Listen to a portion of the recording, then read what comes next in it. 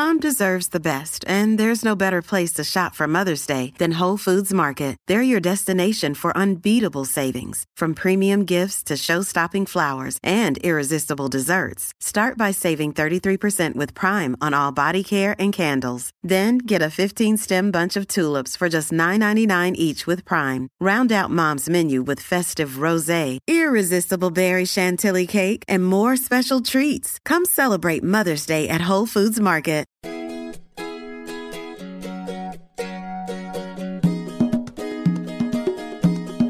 Welcome to the Modern Homesteading Podcast.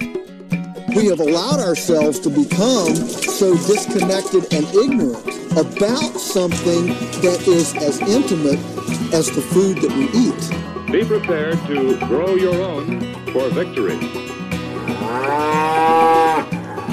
God said, I need somebody strong enough to clear trees and heave bales, yet gentle enough to yean lambs and wean pigs and tend the pink-combed pullets who will stop his mower for an hour to splint the broken leg of a meadowlark. So God made a farmer. Hello and welcome to the Modern Homesteading Podcast. I'm your host, Harold Thornbrough, joined again by Rachel Jameson. Glad you're joining us today. Today, we're going to talk about food preservation methods, both past and present. We're just going to do like a general overview, maybe just talk about what the methods are, maybe give you some resources that you can look into them a little deeper, because I think there's some pretty amazing things that people used to do that we don't do anymore. And there's still a lot of ways. I mean, there's a lot of modern techniques that I don't even do, that I was kind of reading up on some things in the past. You know, it's like, I like to learn how to do this and this and this, but the old things I think still work. I just don't, we have safer ways of doing things. Wouldn't you say that, Rachel? Yes, definitely. I mean, we have, the modern techniques are definitely more streamlined to always have a good outcome. Yes. And safe outcome. Yeah. Well, we'll jump into that in a minute, but first let's just go ahead and talk a little bit about what happened on our homesteads this week. What'd you get done? I imagine a lot. Oh, actually, it feels like I haven't gotten much. It feels like it's about the same thing, but we finally have ripe tomatoes, which we haven't had any ripe. So this week was our first ripe tomato. I got mine planted kind of late, and then we are zone 5. So yeah, I tend to forget you guys are a little bit behind us. I've had them for several weeks now. Yeah. I picked a really gigantic one today, a big old beefsteak that was just huge. It looked like 3 tomatoes merged together or something. It was gigantic. Yeah. And the other thing I'm excited about is I pulled some of my potatoes, mostly because I was tired of tripping on them because I have my garden. And I'm trying to decide which is the best potato to save for seed. Not the potato, but I actually am going to save the potato seed that grows off the top. Oh, yeah. Yeah. And experiment with that a little bit, because my mentor wanted to have some seeds too. So yeah, I pulled some potatoes, but sadly I also have disease issues. So really? Yeah, I have something. I should post a picture in the Facebook group, but I think it's poop. Really exciting, you know, but when I pulled my cauliflower, I have little gooey, it's hard to say because it rained so much, but I think it was poop, and then it got rained on. And then my cabbage has, I think this is actually a moisture disease. We went from being super dry to getting 3.5 inches of rain in a week. Oh, wow. Yeah. And then I do water from overhead, so sometimes I have issues. So yeah, I think I have some disease and pest pressure in my brassicas right now, sadly. Yeah, that don't sound fun. I was out in the garden today, and I tried something a little different with my cabbage. And a while back, I just harvested them different. Generally in the past, I've always just, because I haven't had that much, I've always just kind of cut them off the base, took the whole thing, just got it out of the ground, maybe planted something else. Well, this year I kind of pushed the leaves down. The looser leaves are right away from the cabbage. They're down, cut the stalk, left it all laying there. And this was, I harvested, I don't know, maybe 2.5, 3 weeks ago. And because I had, I knew that you could actually get regrowth on cabbage. Okay. And I wasn't sure. I'd never done it before. And I went out there today, and sure enough, there's like 3 small heads on each cabbage plant. And I guess they come out a lot smaller, but you do get a regrowth of like smaller cabbage heads. Then, because I do get that with broccoli, but they're just little. It's kind of like that. Yeah, it's kind of the same deal. And I had never actually seen it or done it before. That's and cool. I wanted to try it. And sure enough, I do. I have some little tiny cabbage Have you tasted heads. any of those? No, they're pretty small yet. They're still pretty loose. They haven't really packed up tight yet, but I guess they're a little different from what I understand. They taste a little different, but yeah, good. I guess some people say they actually prefer that second growth of cabbage. Really? I wonder if it's more like a Brussels sprout because it's. I don't know. Yeah, it ain't real small. I mean, it's fist size. Oh, I mean, as far as what I can see so far, I mean, it's decent size. But I'm excited to see how that turns out. When it's that's always fun when you get more than one crop out of the same plant. Yeah. It's something I didn't even know it at one point. I read it and I was like, well, that's pretty neat. I'm going to try that and see if that works. Yeah, that is cool. Yeah, just the way you have to harvest it a certain way though to get that to happen. Because of course, if you take too many of the leaves or anything, it won't grow back. You can't just cut it off the stalk. It won't come back from the ground. It has to come out around the stalk after you pull the head right there. So it's a little different. Okay. But yeah, butchered some quail yesterday or a couple days ago rather. And so are you having your quail? So you said you only have like 12 in the tractor. Yeah, I have 10. I was keeping 10 in the tractor, just moving them around. Okay. I have some in cages also. Yeah. Okay. I was wondering because I didn't know if you were doing them for eggs or if you were breeding them or if you were constantly getting. Yeah, I do both. I'll let them go for a year, probably, giving us eggs, and then I'll go ahead and hatch a new batch and I'll replace those and pull them in and butcher them. And I really, really want to do it. I just haven't pulled the trigger yet. I love having animals on the homestead, but it does keep you from doing a lot of other things. Like we have a camper at a campground that I don't get to go too often. My wife will go without me a lot of times because I got to be here to feed and water animals. And, if you can't find somebody to do it. Did you automate anything? You could, but like I said, because I have them in a tractor and things, I'm moving them around. I'm doing things. They keep you a lot busier than a garden. You could definitely go a few days without a garden being around for that. But that's why we don't have chickens right now. Yeah, it'll definitely because somebody needs to be here morning and night. Mm-hmm. Yep. And we're busy and we're working on the other homestead. So yeah, I get it. Yep. It definitely does change things for you. But yeah, I mean, it's been productive, I would say. I mean, getting lots of tomatoes, too many peppers. I can't believe all the peppers I'm getting. Yeah, I'm having the opposite problem. And I think it's because I have glass jars. So I'm thinking about putting it over my hot peppers. Mm-hmm. I think it's because we have cold nights. Yeah. We haven't, normally we don't have cold nights, but for some reason, this summer's been really weird. And we have really cold nights, like in the 40s and 50s. Mm. And I think the peppers don't like that cold. Yeah, probably not. But the peppers that are doing best for me are the banana peppers. I've just got hundreds of those things. I have canned so many of them that I don't want to can anymore. I dehydrate a bunch and I just give them away. I planted a bunch hoping we could make pickled peppers. And I pickled a bunch. I have picked 3 banana peppers. And I think I planted 10 banana pepper plants. It's kind of funny. I only planted, I think I got 6 banana pepper plants, and I was getting just 1 or 2 here for a few weeks, and about 3 weeks ago. So again, you might just be a little bit behind me and you may be getting ready to get blasted because about 3 weeks ago, they just blew up. And now I could go out there and pick 50 right now. I mean, there's just so many, and it's only 6 or 7 plants. And then I think I told you this last time, I have the special heirloom seed that I got at Monticello. Mm-hmm. From Thomas Jefferson's Monticello. It was a seed that he grew, and I think they're called Texas bird peppers, and they're supposed to be quite hot, but I think they like heat. Yeah. And they're just super tiny still. So I'm thinking about putting I have 1 gallon glass jars. So I'm thinking about putting glass jars over them to get them warm. Yeah, that might help. Yeah, if you got something. Also, knowing myself, I'll probably cook them and forget to take it off in the morning. Yes. Yeah, that could happen. That would be me too. I guarantee you. I got so much going on that I forget what if I don't write it down or even put a reminder in my phone, I might just forget it. So I actually carry around a pad of paper in my back pocket all day long and write stuff in it. I use the little notepad thing on my phone, and I'm all the time just typing out little notes to myself, and I look at it constantly thinking, okay, what did I forget?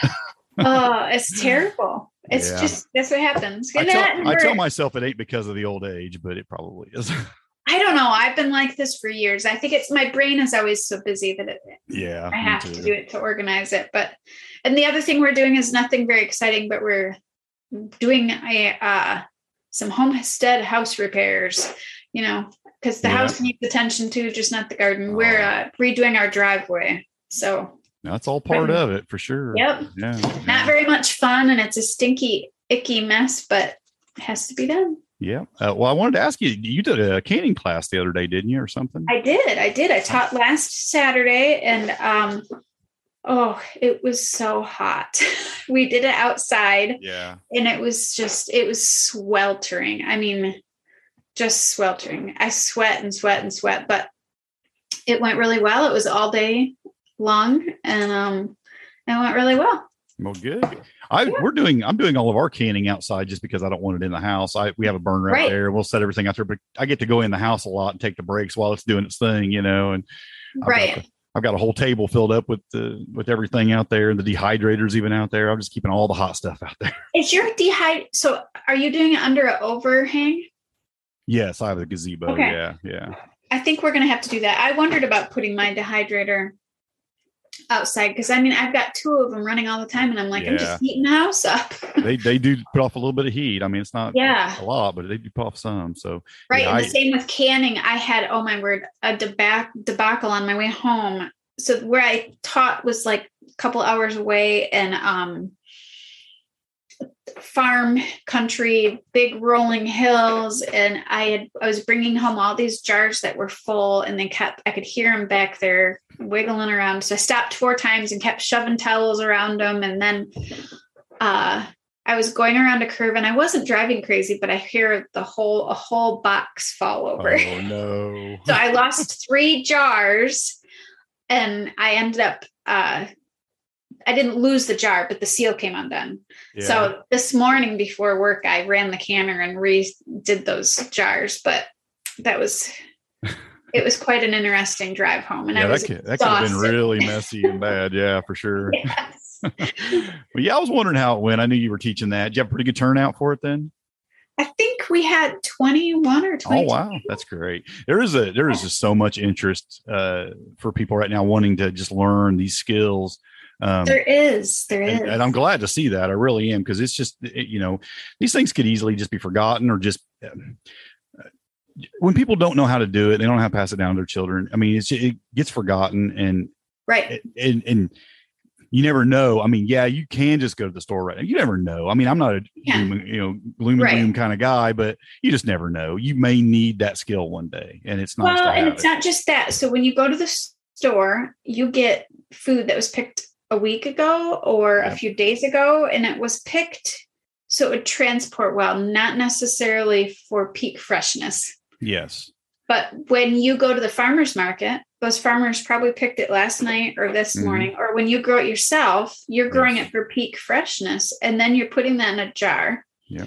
So you're getting more nutrition and a fresher product. Yeah. And if you're going to buy canned products, I mean, by far what you're doing at home is way healthier than what you're going to get. Right. There. Yeah. What they add to it just to keep it good for so long. And it is expensive to get into. I mean, I was blessed. My mother-in-law canned and her mother canned, and I didn't grow up with that at all. So when my husband and I got married, his mother started teaching me how to can. And so she gave me her canner. Now my canner is ancient.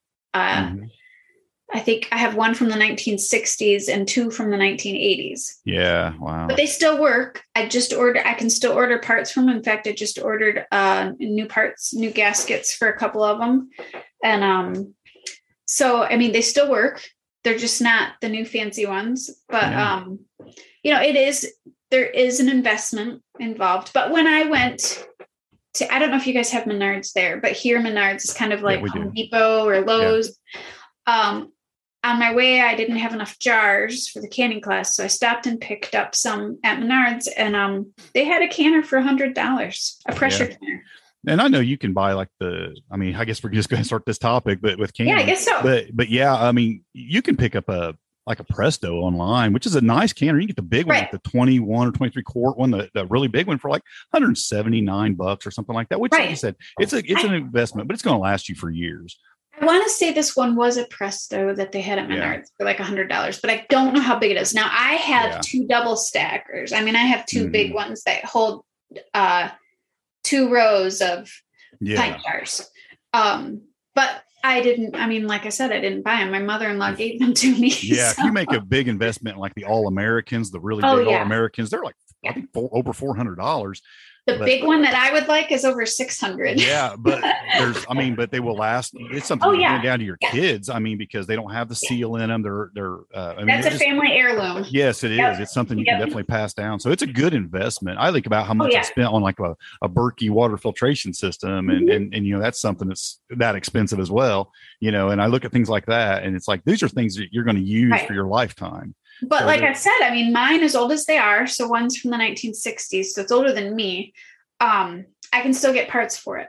Mm-hmm. So, I mean, it's not an investment that once it breaks, it breaks. These things, All-American is a company that's been around for a long time. Mine are Miro. They've been around for a long time. You can still order parts for all of those. Yeah. So, it's an investment, but you can get in for a couple $100, or you can get in and you can buy the Cadillac of canners and get an All-American. Yeah, absolutely. What's your thoughts on the electric canners? I have never used one. I have one. And do you? I know there's a lot of controversy about them though, because there's people who swear, there's no way that could be safe and everything. But I have a Carry electric pressure canner. Okay. And it, I mean, you can only put 4 quart jars in at a time. 4 quarts, yeah, it'll only hold 4. Okay. So it's small, but boy, there's nothing more convenient than using that thing.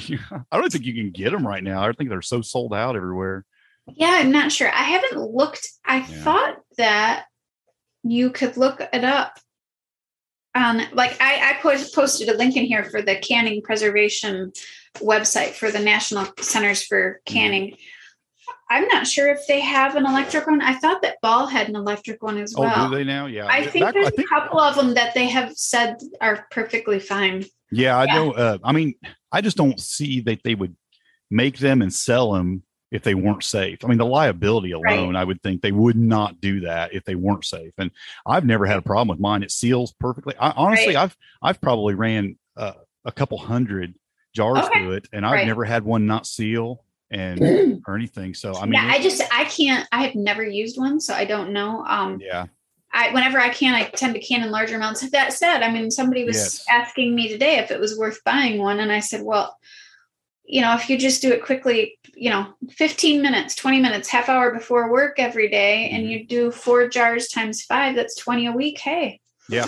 What I think for winter. What I like about this one, I mean, the electric one is really nice. I mean, if I'm going to do some big canning jars, it's time to break out the big heavy equipment because you can do a lot more at once, double them up, get it done. But a lot of times if you're making say you're going to make like some chili or a soup or something, and you didn't need it all, and you want to just put some in some jars and can it, throw a couple jars in there and just turn the thing on and let it do its thing. And you don't have to do anything else other than you have to flip over the exhaust thing. Once it times out, you have to flip over the exhaust. That's all you have to do. And then it shuts off by itself. It does everything. And then the next morning you can just take the jars out, which I find. Yeah, that part does sound convenient because mine is old. So it does need babysitting. Some of the newer ones, like the All-American, doesn't need as much babysitting even as mine does. But you still have to be home even if you're using an All-American. So, I just tend when I can all day is when I tend to, I'll do my laundry, I'll clean the kitchen, I'll mop the floor, all while I'm, waiting for it to process. So you kind of learn, after a while, after you're doing these kind of things, after a while, it's one of those things where you learn one new thing and you kind of learn to integrate it into your life. So I can can a batch before I go to work because I've been doing it now for 28 years. Yeah. So after 28 years, you just kind of learn, I have enough time to stick it in there and for it to go. And then I'll turn it off and let it cool off on its own after I leave. Mm-hmm. So now do you do everything in the pressure canner, or do you still break out the water bath canner and do some water bath canning also? I do some water bath canning. I tend to get lazy and use my pressure canner as a water bath canner because you can. I mean, I just don't put the weight on or anything. I just let it boil, and I would cover everything, of course, but I do have one. I do tend to do a lot more pressure canning than I do anything else, only because the things that require water bath, we don't eat a lot of. Like we don't eat a lot of sweet things like jams or jellies. Yeah. I was going to say, we do the jams and jellies in the water bath. I'll do pickles and even salt. Yeah, pickles and salsa. I'll usually do salsa in the water. Right. Yeah. Salsa or pickles are probably the only thing. I did do pickled onions last year for the first time. And we really like those. They were pickled red onions. They were pretty good for like burgers and stuff. But we've been trying to cut, like everybody else, I think, we've been trying to cut back on our carbs and sugar intake. So we haven't done a lot, but I do still get it out. But not very often. I use my pressure canner a lot. Yeah. It's like you get in the habit of using one. It's just easier to use that one. Right. I actually think that getting out doing the water bath canning ends up being more work than just breaking out the pressure canner. I'm not the only one then. Okay. Yeah, I do too. And it takes, and it's so much for me anyways, because I'm short. Yeah. It's so much heavier because you have to put so much more water in it. Yep. It's just like, but I was, we could start talking about different kinds, because I was thinking about this for my mom. So I'm teaching my mom how to can, which is interesting because my mom, seems like it's kind of fun to teach your mom something. But, one of the things I was looking at for her was a steam canner. Okay. Yeah. Which I didn't even realize they had them until I was doing research for my class. And when I was on the canning website, I can't even remember what it's called. Like the National Centers for Home Canning. Okay. When I was on their website, they had a couple of different pamphlets for that. And anyways, I thought it was interesting because they don't use as much water, and it'd be something that was easier for my mom to lift for weight wise, because they're so much lighter. And I'm like, well, that's kind of cool. So, because mine are pretty heavy, even. Oh yeah. And once you get those full jars in there, even if you're pressure canning, once you get those full jars in there, there's some weight there. Have you heard of the retort canning? Yes, I want to do it. Have you looked into it at all? I've seen it online. I've not done anything or even seen it done, but it's kind of interesting though. Yeah. I think it's great. So what retort canning is where they use like the pouches, like when you buy tuna fish. Yes. It goes in the bags. It's what comes in those bags. And I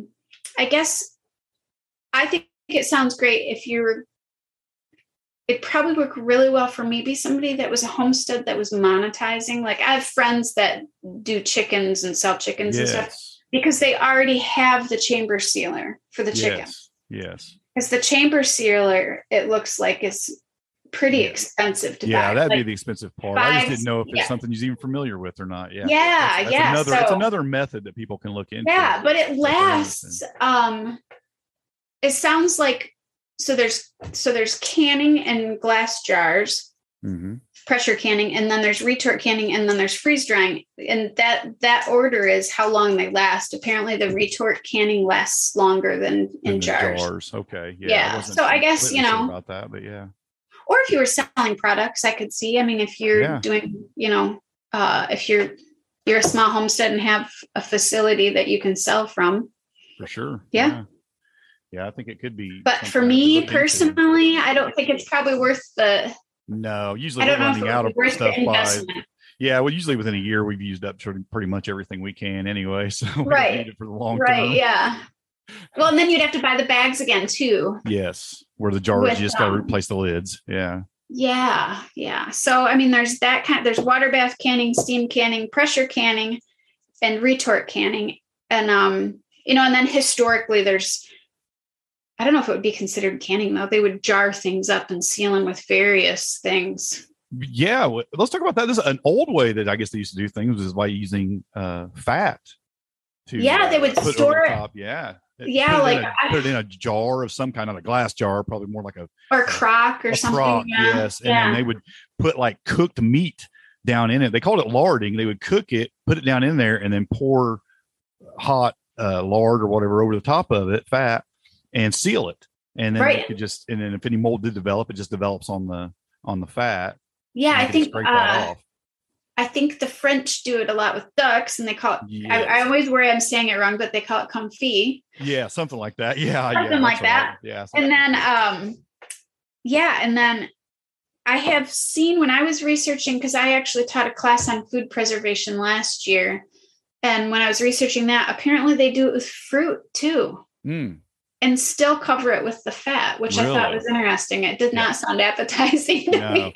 But now, just to be clear, we're not telling anybody this is something you should go do, because it may or may not be safe. And if we don't even know, it's not something I've ever done. I don't think it's anything you've ever done. Even though canning too is something we have done, we're not going to tell you how to do it. There's courses, there's books, there's so many great resources. And we'll probably get into some resources here at the end, but there's a lot of great resources out there that will teach you step by step on how to do it. On a podcast is not the place for that. Right. Get into the details. And when it's not done correctly, there is a danger. There is a possibility of botulism, and it can kill you dead. We don't want to play with that. Yeah, so it's not fun. Yeah, it's something you definitely want to seek training in. Yeah, so that was something historically that they did. They did wild stuff, though. I mean, they did. I think they would cover them too. I can't remember. Well, there's the group on Facebook, Townsend's, where he does a lot of historical cooking, and he did a lot of he called them potted meat, where he would cook the meat and put the fat over it. But really? Yeah. Yeah, he does a lot of historical cooking from like the 17 and 1800s. It's a really interesting channel if you've ever watched it. I've never. Really? No. You would love it. It's really fun to watch. Well, send me a link to that. I'll put it in the show notes. I think I put it in the. I actually put it in the show notes. Yeah, because I think it's definitely fun to watch his stuff. Is that the Townsend? That's what you're saying. Townsend, Jas Townsend and Son, I think. Okay. Yeah, I'll definitely will. I'll get that. And and I actually have a friend that worked at. Are you familiar with Greenfield Village? No. It's part of the Henry Ford Museum in Detroit. Okay, yeah. Well, they have this huge historical reenacting, not quite as big as Colonial Williamsburg, but similar. And I had a friend that was a historical cook there for a while, and she just did a thing on Facebook, a video of how they used to do jam using brandy paper. Brandy paper.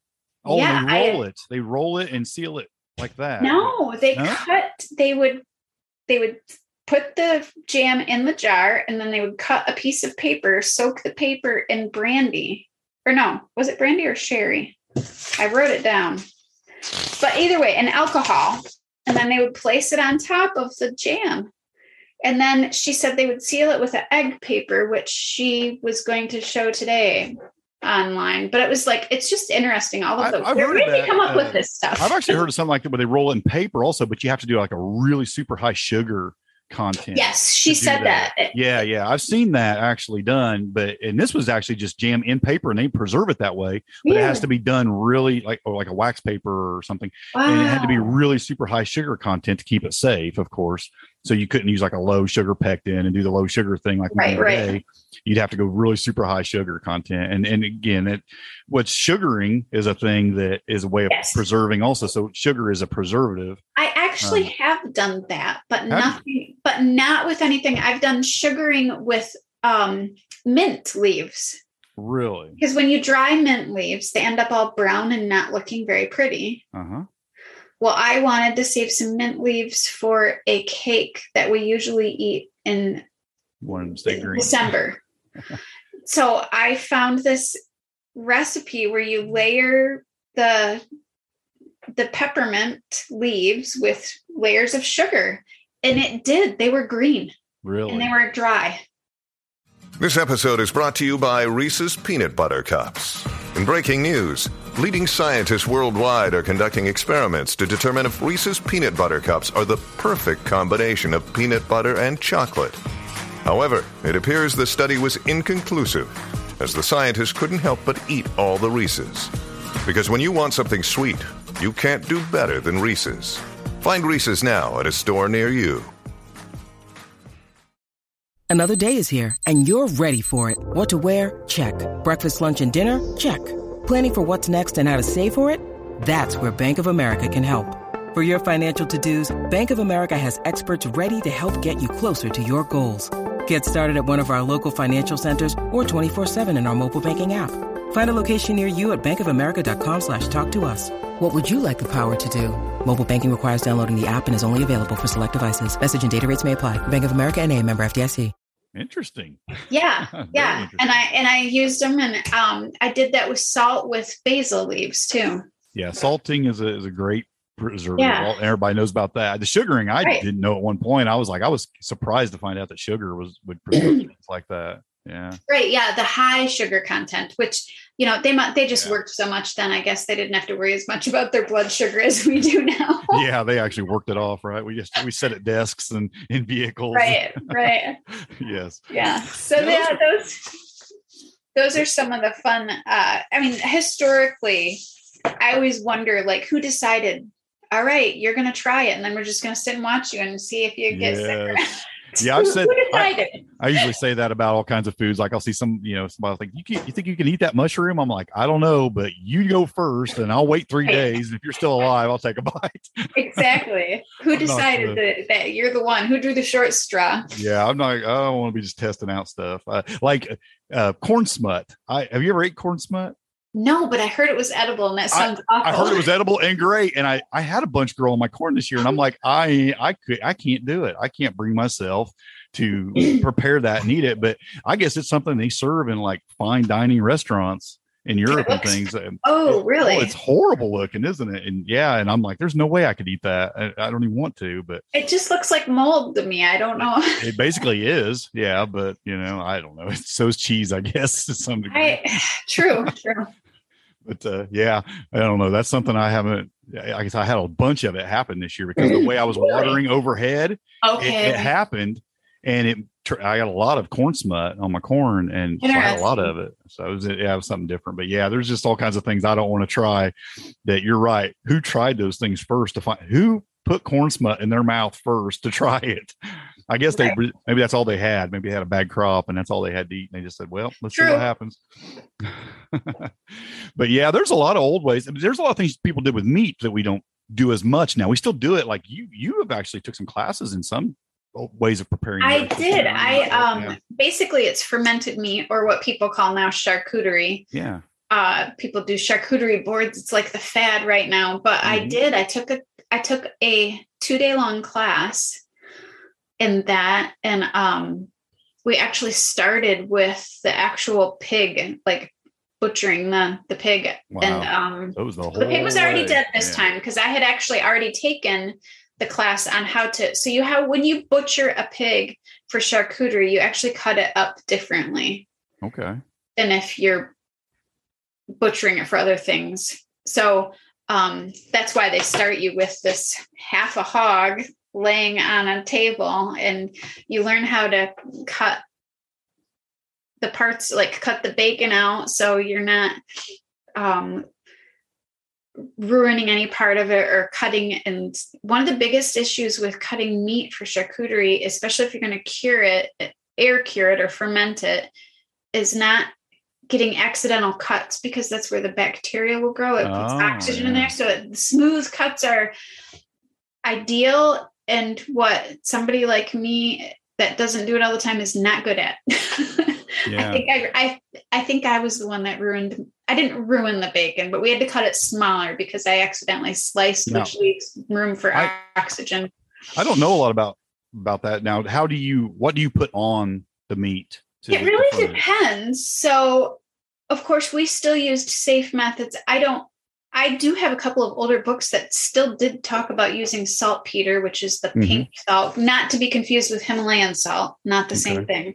Yeah. But so I'm not sure when saltpeter came around, but when we were doing things that would have oxygen, like sausage and stuff like that, you would put the pink salt in there. The Instacure, there's like Instacure 1 and Instacure 2. We would put that in there. And so we made sausages, which they were actually cured, just like fermented and then stuffed into casings. And then we made prosciutto, which takes months. Like, I think that even takes a couple of years. Like, the older it is, the better with that one. Yeah. And then the bacon is pretty quick.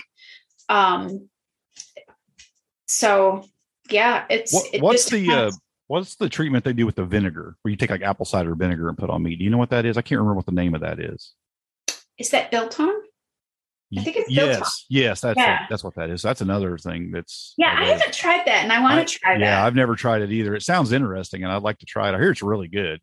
Yeah, I mean, we've made a lot of jerky, and I actually have made charcuterie, and not going to tell people how to do it because we're not doing that this show. But if people want to find that, they can find that. There is a couple of books out there that are really good. I sent you a link for one. Yeah, I want to make sure all these books and stuff we're linking to are going to definitely get in the show notes. There is, there's a few places because it's a big thing right now that are offering classes and stuff. But it was fun. It was really fun to take the class. I did want to mention. When we were talking about canning, I think it's really important. If there's one book you're going to have, even if you know how to can, and there's something you can refer to back every year, is the Ball canning jar book. That is a great reference book. It's just as quick almost to jump on the internet these days, but if you're not able to do that, I mean, to break out that Ball canning book. I actually really prefer an actual book. I do too. As you can see, I am a book hoarder. I actually got, when we stopped homeschooling, I actually got rid of probably over 1,000 books, and I still have well over that in my house. And I'm now collecting my second era of books. You and I are so much more alike than you know.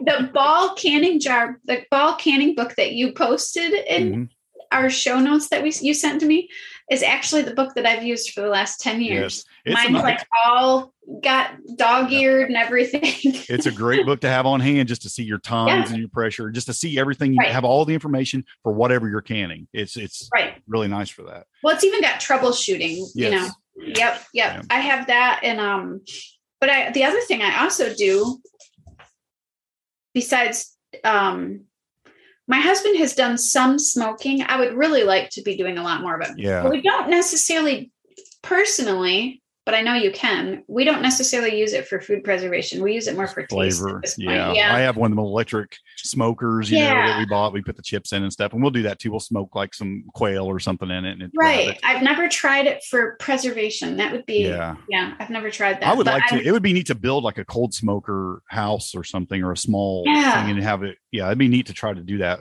especially. He wanted to try cheese. Cheese would be good. I think fish would be really good like that too.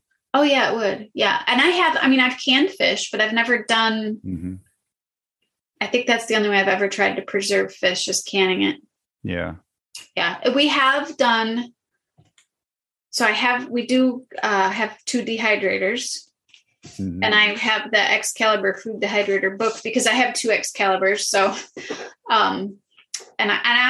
we use that a lot for, I don't know. I have used that probably more this year and last year for vegetables. Maybe not more, maybe about the same amount as I do for canning. I would say I'm almost even across the board on 3 things: canning, dehydrating, and freezing. I put a lot in the freezer, as much as I can anyway. And I'm going to be really regretting that because I've got the freezers really full right now. And when deer season rolls around and if I get a deer, I don't know where I'm going to put it. So I've been trying to pull stuff out of our freezers to can it because right now my one freezer is so full. I'm having to put heavy boxes on it to make sure the lid is shut. Yeah. So now let's go back to dehydrating for a second. Now you're dehydrating an awful lot, and so am I. Yes. What do you do with all that dehydrated food? So I do a lot of greens, which I powder. Okay. And I eat a lot of smoothies. Okay. It's just quick for me. When I'm in a hurry in the morning, getting ready for work, I will make a smoothie with some homemade yogurt, and I'll put in powdered fruit because I'll actually powder some of the fruit. Usually I do the powdered fruit just because it's easier. Like, I don't want to take up my freezer space. Right. I try to use my freezers mostly for meat. Even though I do can meat, we would actually prefer meat frozen as to canned, but I do can some meat. But I powder a lot of greens and I powder a lot of fruit, and then I also do just dry fruit. Like we love apple chips. I saw that you posted pear chips, and now I want to they were try them. great.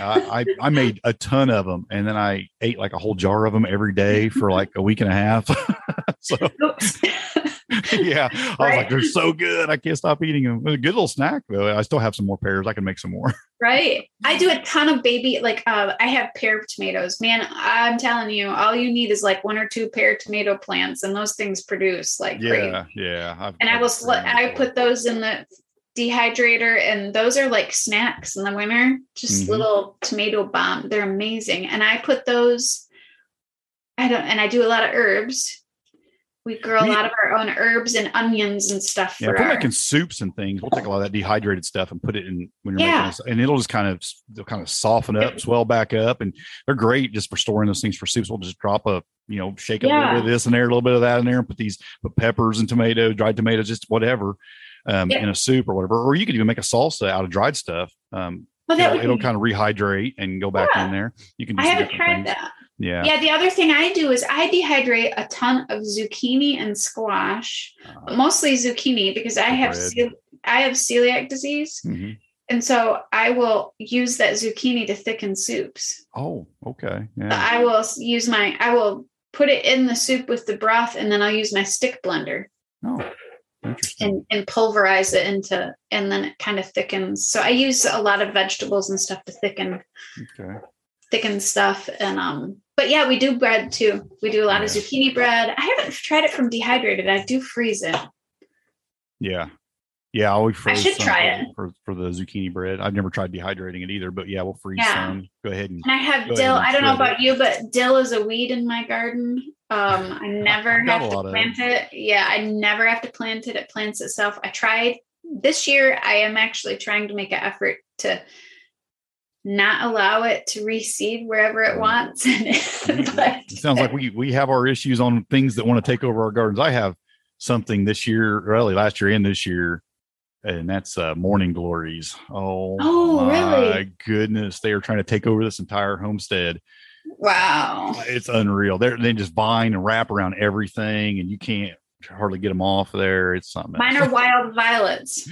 Yeah, you got that, huh? I don't even know where these I didn't plant these morning glories. They blew in from someplace else, and oh my goodness, they are. So I'll dehydrate a lot of that stuff, and then I use it either in food, or we do make some herbal cures or whatever. We use some and tea. I like a lot of tea in the winter, so we'll do some tea, and I'll dry a lot of herbs. Of course, I'll make medicinal things out of the herbs. And then one of my daughters has gotten into making soaps. So I'll dry a lot of things for her that she'll put in soaps and things. So that's kind of neat, like chamomile and things like that. She'll put that in soaps, which is kind of cool. And I mean, just things like that. So yeah, like you, the dehydrator is just always running, just always dehydrating things. And I love those. I mean, I'm not saying you have to have an Excalibur, but I do like the box. For a while, I had the stackable one. I have the stackable kind. I like the box because you can determine the size of what you're putting in there. I think it's more even in that box too. When what I find with those round discs ones, I have to the stuff on the bottom will dry faster. So I have to kind of be rotating them constantly. Yeah. And you can get other brands besides the Excalibur. Believe it or not, last year I got an Excalibur on Marketplace. Yeah, you was talking about that in the last episode that you found that. Good deal. So once in a while you find them. I actually saw a dehydrator today on there that was a box kind, not an Excalibur, but it was a box kind that looked really nice. Yeah, I've seen that there's some other companies making. I've seen people rise bread in them. Yeah, really? I've seen people rise bread in them and make yogurt in them. I bet that would work good for your sourdough bread. Probably would. I should try it. Yeah, try that. Yeah. Yeah, you just take all the trays out and put it in. Oh, the other thing I do in there is I bought these silicone things that have little lips in them, and you can make like fruit roll up. Yeah. In there. Yeah. Yeah. The kids love that. Right, which is a little addictive. Yes. But it's a healthy snack. I mean, it's something, if you're going to eat snacks, those are the kind you want to eat. Right. Sure. Yep. So that's one thing you can do with all that. Like this year, it seems like every year it's a different thing that you're going to have just lots of. For some reason this year for us we are going to be drowning in apples. So, yeah, we have a lot of apples too. I haven't even started really pick a few just to eat, but yeah, I must start doing something with those here pretty soon too, like I did the pears. We'll probably make applesauce, but I will probably make a lot of pear chips or apple chips. Yes. So, yeah. Do you make a lot of jerky in your dehydrators? I would like to make more than I do.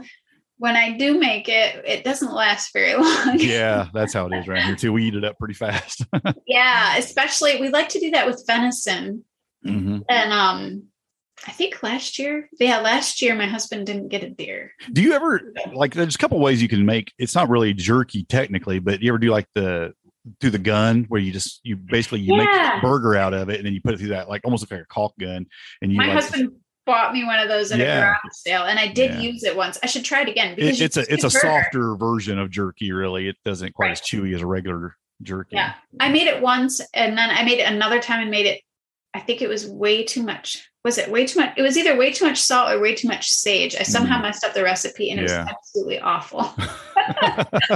Yeah, you could probably overdo it with the spices, I would imagine. Right? Yeah. But those silicone. Well, I mean, we think about it. You talking about those silicone pads you had, and I thought those would work good for making jerky on, probably something like that. They would. Those would. Yeah. That would probably be my only complaint about a dehydrator and yours is probably the same, is washing. Yes. All those little teeny tiny. Yeah, I wish they would fit in my dishwasher so I could just stick them in a dishwasher. I'm a little afraid to put mine in. I guess I'm afraid it would melt. But so what I do now is my sink, I actually, when we redid our kitchen, I actually made it so my sink was really big. So I can actually put the whole thing get it down in there and let it soak. But that's my biggest complaint about them is they're hard to clean. Clean up. They are. They're hard to clean. If you can just I know a lot of people put down. It doesn't give. I don't think it dries it definitely doesn't dry as fast as good. I don't think if you put down like a wax paper or something and dehydrate it first. Yeah, people I have do that these, though. They're not silicone. I'm not sure exactly what they are. They're thin sheets that are very thin. Mm-hmm. They're not wet. They kind of feel like maybe they're waxed or something like that. They're food safe. But they're not the silicone mats, because my silicone mats actually have a lip on them, so you can put a liquid in them. I have those and they do help, but they don't dry as quick. That's right. Yeah. But it does make it easier than all those little tiny holes. Yeah, absolutely. Well, I mean, so that's one form of drying your food, but have you done any freeze drying? Have you ever tried freeze drying? I haven't. I actually went to a friend's house that has one. Mm-hmm.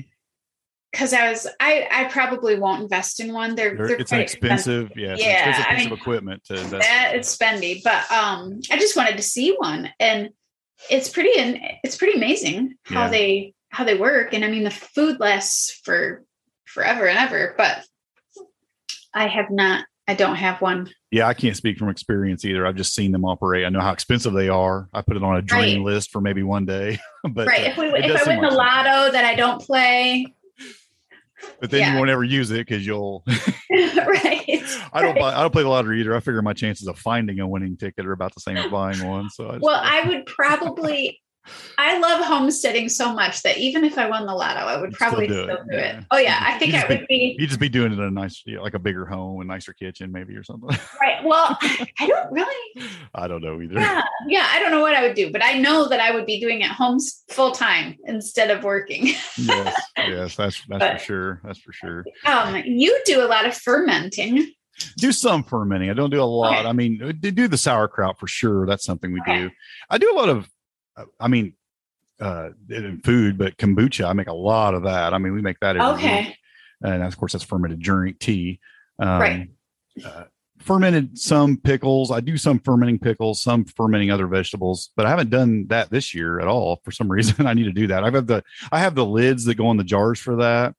Oh, the picklet or whatever they are? Yeah, for fermenting, they'll screw right on the mason jar. So you can do it right in the mason jar, which is kind of neat. Okay. That works out really well. Okay.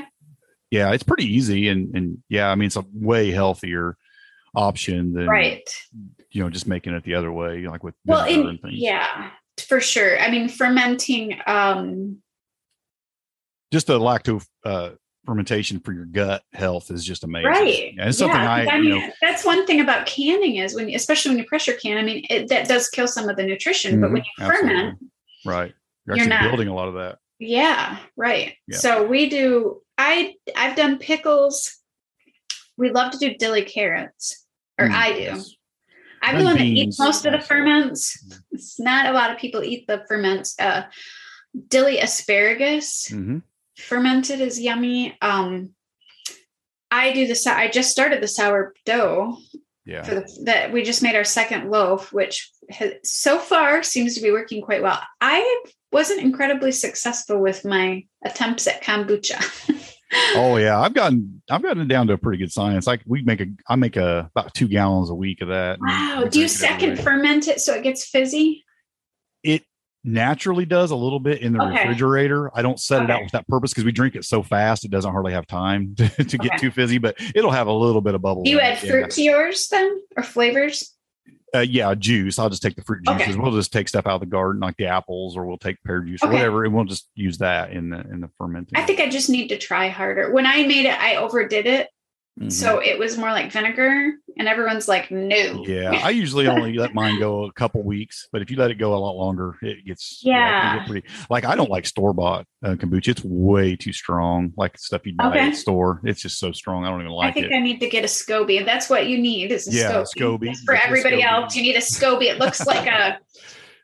It's a yeast disc. Basically, it's not the most appetizing thing to look at, but it works. I can't even think of what SCOBY stands. Actually, why it's called SCOBY is it stands for something. It's the letters or something. I can't remember either. Yeah, I can't remember. It's a long. It's an acronym, basically. Yeah. But it's. And I do you do any kefir? Kefir. I've never done it. No, I've never done it. It doesn't look good to me. I don't know. Probably everybody says it does, but it just doesn't sound good to me. So I do. The milk, or you can use any kind of milk with it. You can use non-dairy milk to make kefir. And then I also do water kefir, and it's like pop. Is that how you pronounce it? Kefir, or is it kefir? I was told that was how you pronounce it by somebody that went to Russia. Okay. They probably know better than me. That's what I figured, but I don't know. Kefir, whatever. But, so I do both of those. I've been really fairly successful with both of those. They're different. The milk grains are different than the water grains, and they actually look very different. Yeah. So it's interesting that they call them the same, because I think the bacteria is quite different. Interesting. But they use the same. One's water kefir, one's milk kefir, and but I like those just because they're super easy. I mean, and I think they're easier than the SCOBY was, but that's me. Really? I find that making kombucha. Really I think I just need to try again. I've never tried kefir. Like I said, it just didn't look anything. Fermented milk doesn't sound good to me, but maybe you don't like yogurt? I do a little. I don't love it, but I eat it. Yeah. Okay. See, I love yogurt, and the kefir is just, it's got different bacteria in it than the yogurt. So I usually do, a little bit of both. And then the water has got even more different. And the water, what I liked about it, I started doing that with the kids because the kids didn't like the milk kefir, but I wanted them to have a probiotic drink. So I would do that. And then I would second ferment it with grape juice, and it would be like grape pop. It would get that sounds really good. That sounds really good. It is really good. Yeah. So we do that. And then I think those are most of the ferments that we do kraut. Usually I do the old method. So I don't use any picklets or anything. I just use the old cabbage leaf and a boiled rock technique. Beat it to death, huh? Yeah. Well, no, if I use a small jar, but usually when I ferment, I use bigger jars, but I'll use like a cabbage leaf to hold the product under the water, whatever it is, pickles or kraut. And then we'll use another glass jar or a plate or a boiled rock to hold it under. And that's all I do. I don't use any airlocks or anything. Yeah, I've got the airlocks. It's just quicker for somebody like me who just forgets about things and doesn't do things. It's nice to put the lid on and walk away from it. And we just do it that way because that's how we learned. My husband's aunt is in her 90s, and she used to do tons and tons of sauerkraut, and it was in a, big old crock, and that's how she did it. And so this is how we learned how to do it, was the old way. And now in the last, 10 or 15 years, they've come out with all the, those, what do they call them? Now I lost the name and I just had it. Picklets and all that stuff. And we had learned before that. So now we're just using the same one method we've always used. Hey, it works. Yeah, for sure. Yeah. And you have to buy new things and use what you got. That's what I say. I mean, some of this stuff does take special equipment to do. Of course, canning takes a lot of special equipment, and dehydrating. And you can even build a solar dehydrator. You could dehydrate. I mean, people have been dehydrating as long as there's been. I would love to do that just because they're so big. Yeah. I mean, you don't need that equipment for that. I mean, really, there's a few things here that you would need if you want to do certain things, but some of the stuff can be done with just a minimal amount of equipment, just with some ingenuity and building something. Yeah. I think the airlocks do work better if you wanted to make like any kind of alcohol, which I've never done. Like I've never made beer or wine or anything. We've made wine a few times. And when I first started making wine, I didn't have airlocks for like bottles on that. What I did was I would take a balloon. Okay, I've seen that. Stick it over the top of the bottle and just poke a little hole in it. Just one little hole, so bugs or anything can't get in, but it will stand up and it just barely seep out of that hole, and it's basically creates an airlock. Right. So it's the same thing. Yeah. It works the same way. There's many different ways to get to the end product. Yep. So we've done that. But yeah, there's a lot of good techniques out there. And I'm sure there's probably many we're not even thinking about, really. I mean, like I said, you could build an outdoor smoker, you can build an outdoor sun dehydrator.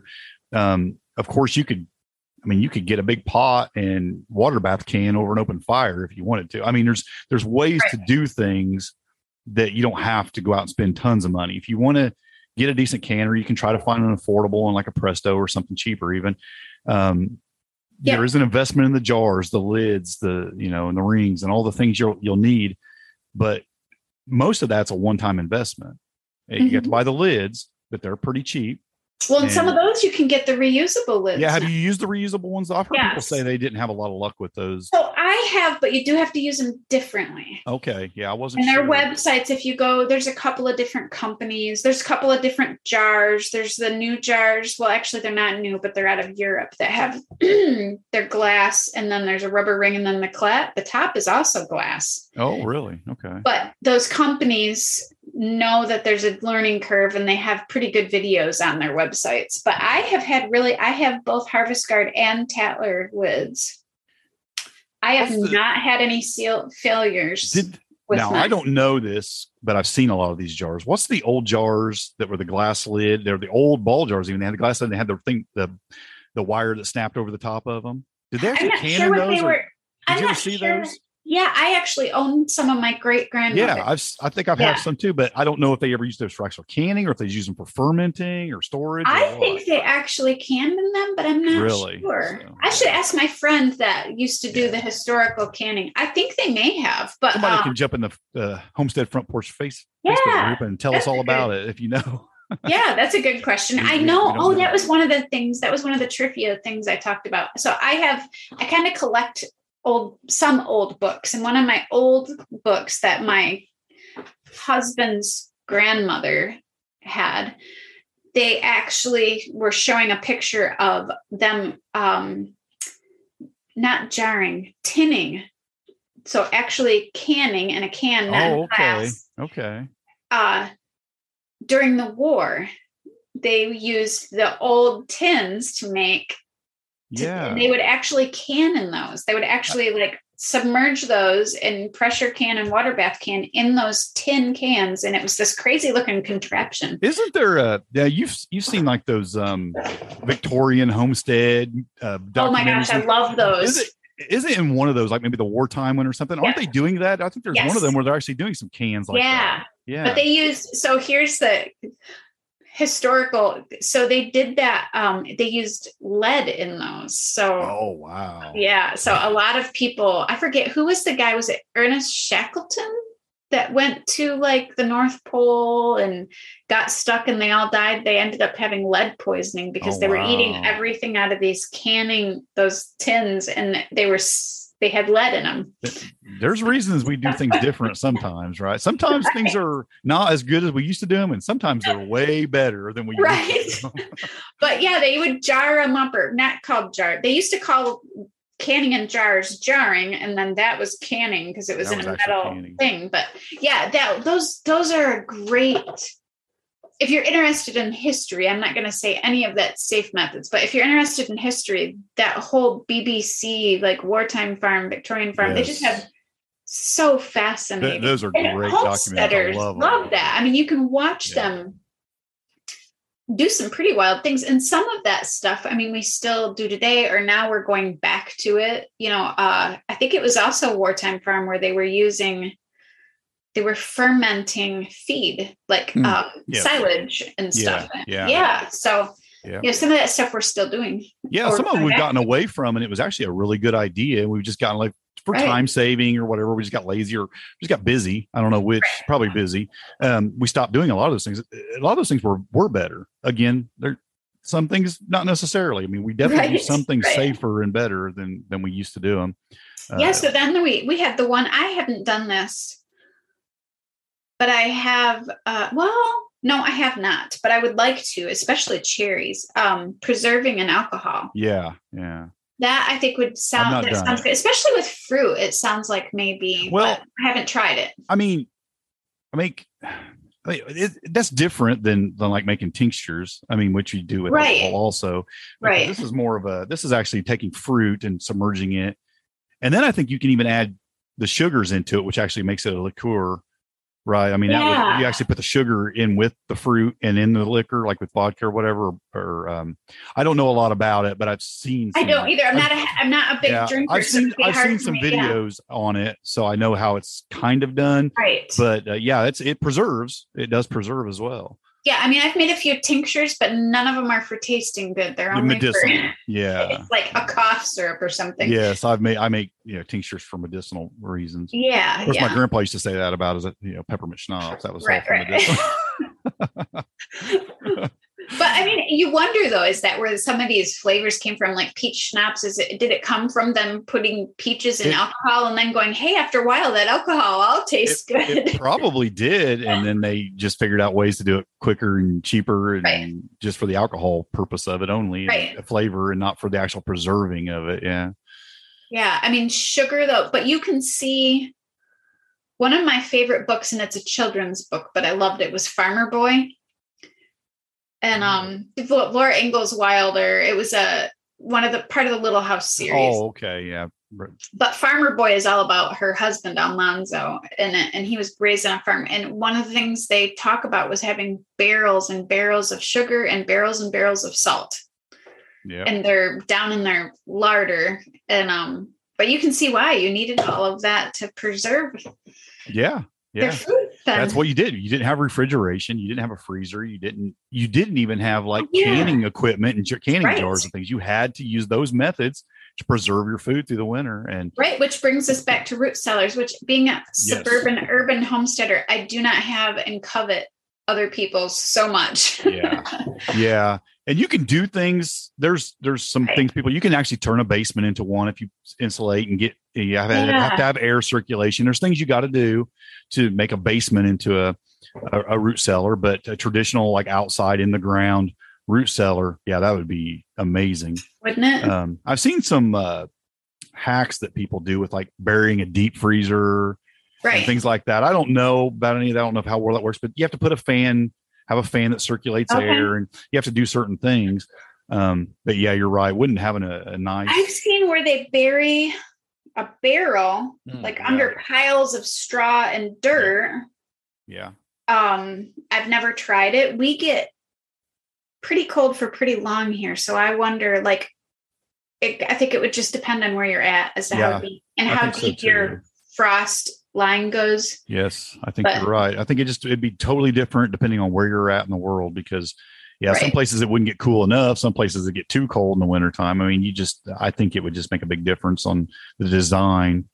What kind of stuff? I actually purchased that root cellaring book that's very popular because of our acreage, and I would love to have one. And I was looking at how to store our potatoes here, since I don't have a root cellar. And that's the other thing with root cellaring is different vegetables and fruits require different temperatures and humidity.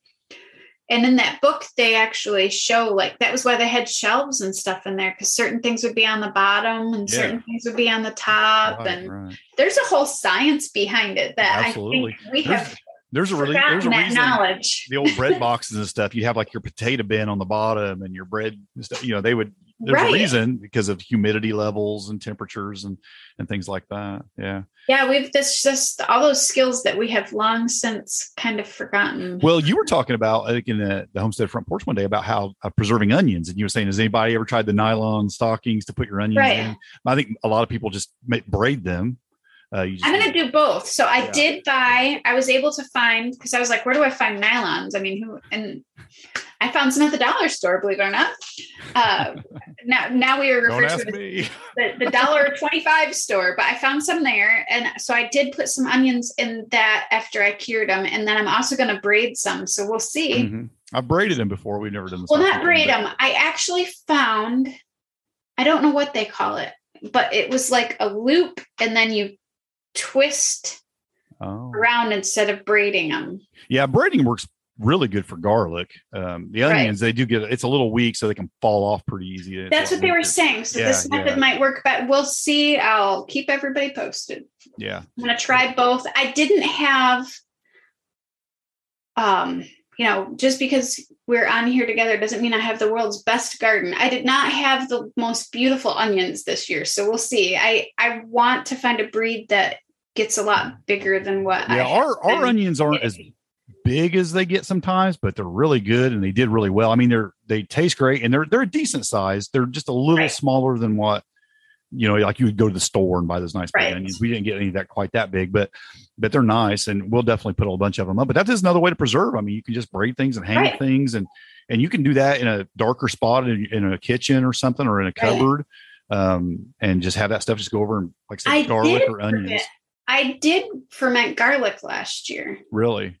Yeah. And that has been fantastic. We use it. I will, but my family doesn't. I will eat raw garlic. Like I'll mix it. Like if I feel like I'm congested or something, I'll mix it with some raw honey. And so I have it for that, but you can just slice it up and fry it. Of course, then you lose the good bacteria to it, but it's stored really, really well that way. Like without getting, because usually when you store it, it'll start to get mold or dry out. I've had it over a year in my downstairs refrigerator, and it's that's great. It's great.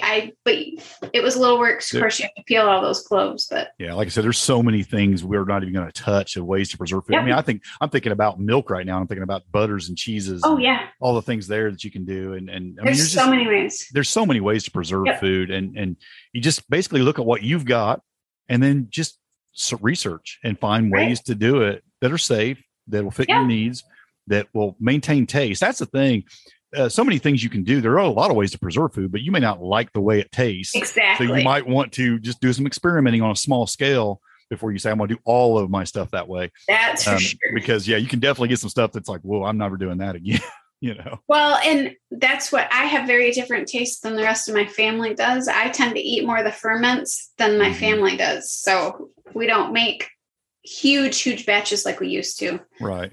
Yep. Yeah. Fermenting, definitely. There's some people who just do not like fermented food. Right. I mean, definitely gets a taste to it that's different.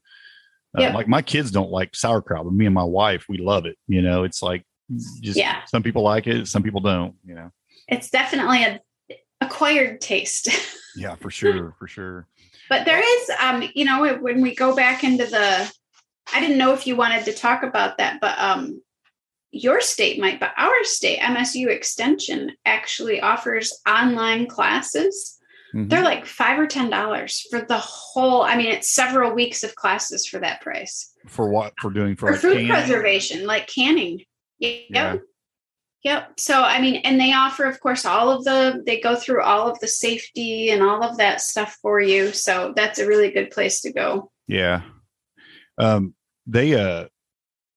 There's a lot of like online courses and books and things like that too. They're just available everywhere. And you can definitely get your hands on a lot of that stuff for a really reasonable price. Some of it's not expensive at all. I mean, there's all kinds of relatively affordable classes. Now, like you are doing a local class. Yeah.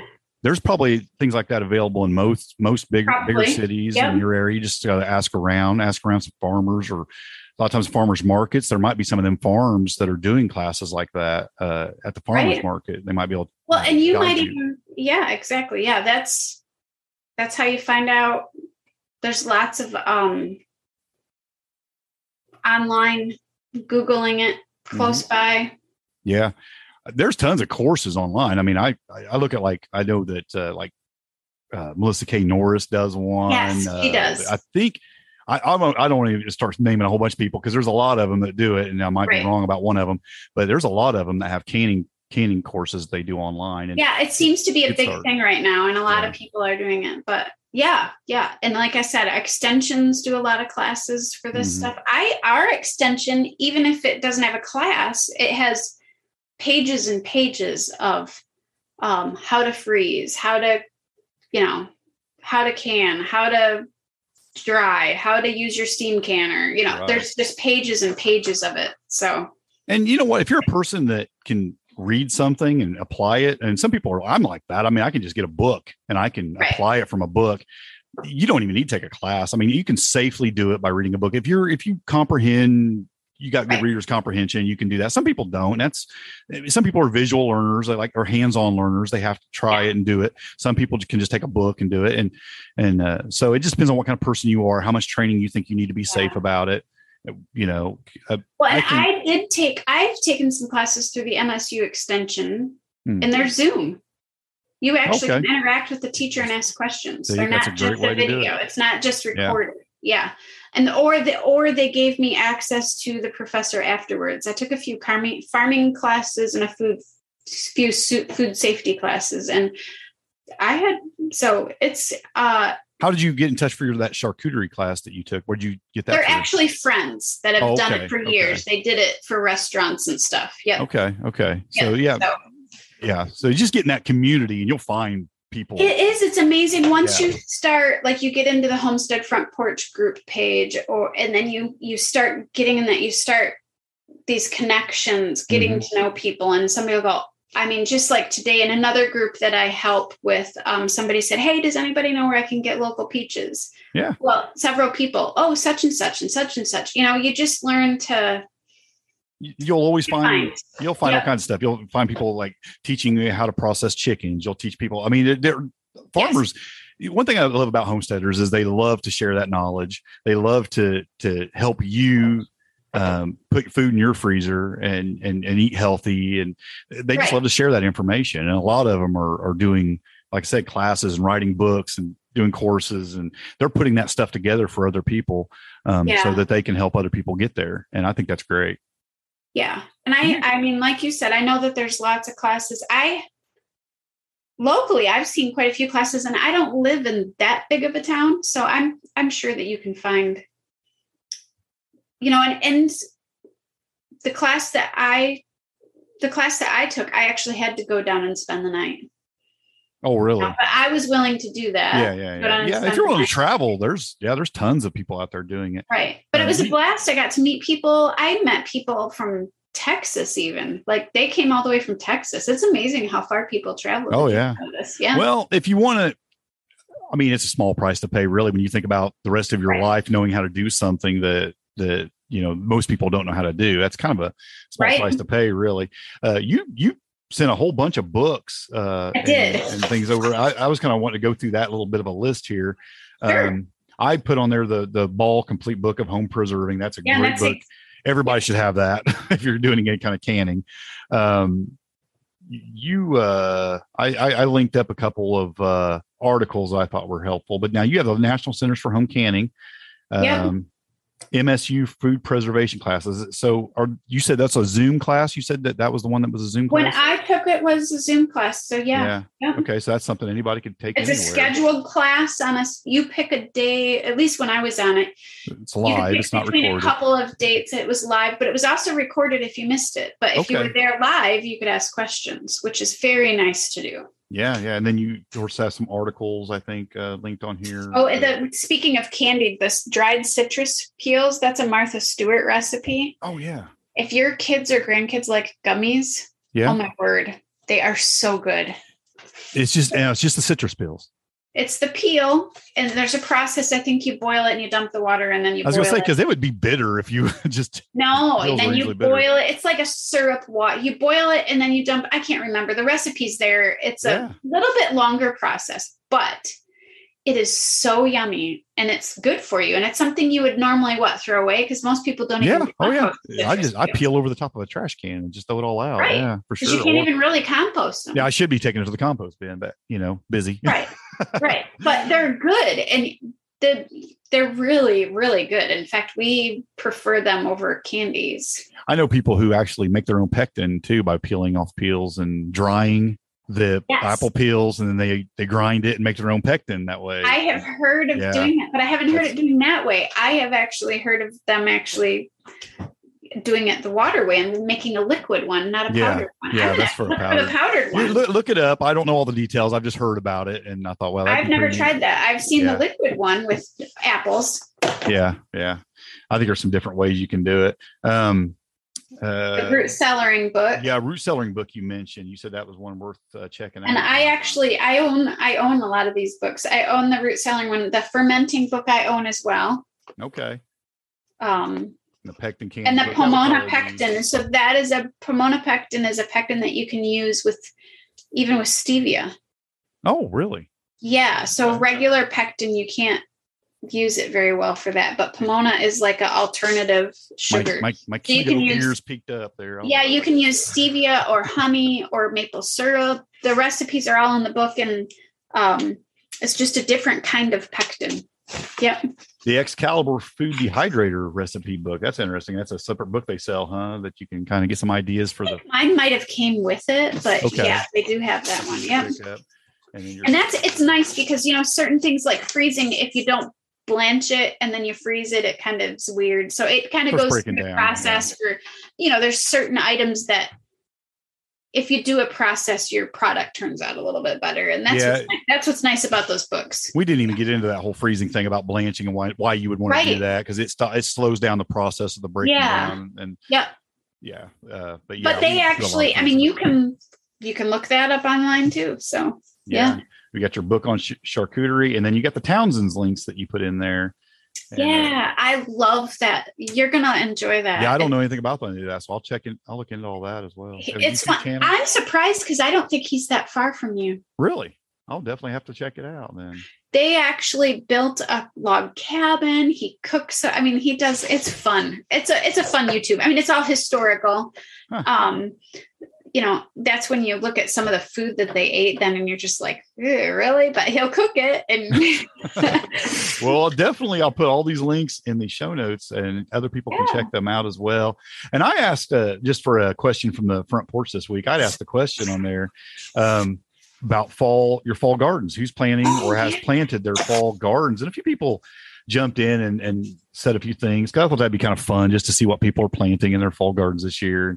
And people were saying, well, as soon as the 100-degree days slow down, Judy said, I'll be planting carrots, beets, turnips, red potatoes in my raised beds. Cindy was planting some bok choy, some broccoli, cabbage. A lot of broccoli, cabbage. A lot of people were mentioning that. Nikki, same thing, Brussels sprouts. Brussels sprouts would be tough. Those take quite a while to grow, don't they? I would think. Mine have been in for quite a while. Yeah, so I think those are aren't they 110 days? Yeah, that would be a tough one. I guess it depends on where you're at. If you're way down south, I guess you could. I don't know where they're at, but yeah, mine are really, I think they're only this big still. Yeah, those things grow like a tree trunk. I love them though. Oh my word, do I love them. But I have not yet been successful in growing. Definitely couldn't be planting those for a fall garden here in Indiana for sure. Yeah. Leah, brassicas, carrots, beets. Yeah, that's a good right here. That is a good one. Beets. A lot of beets, a lot of peas, a lot of broccoli, a lot of. Somebody just planted. Nobody said turnips. I'm considering doing some turnips. Somebody did. Sue on down below said turnips. So it's kale, collards, turnips, lots of peas. Yeah, I'm a big fan of just keeping the greens going. You can do another round of beets. You can do turnips. And I will throw some more radishes in just because I like to feel like I'm successful. And that's one thing that makes you feel that way, because you can't mess those up. And I already planted some broccoli and some bok choy. So I've got some of that. Oh, too. Okay. So try that again for the fall. And then I'm just excited about my little experiment with my cabbage to see some of that coming back with the little heads for the fall. I'm going to try something for the first time, and I'm going to plant a cover crop. Yeah. Yeah. We'll do cover crops on a few of the beds. I have not really tried that, and I really need to. I think it would be really beneficial, and I just haven't done it. It's got that crucial thing you got to remember. Get it down before the seed heads come on. Right. Well, and for me here, our last frost is usually September 30th. So I think I probably should sow it at the end of this month, I'm guessing. Are you thinking a legume to put nitrogen in the soil, or are you thinking just something to lay down on the soil to break down? I was thinking something to lay down on, like oats, but maybe I would do oats and clover. Mm-hmm. Yeah. I mean, we tried it just depends on what I can find when I go to the feed. Vetch has been a good one that I've tried a few times. And like I said, you just got to make sure that gets down. Does it work?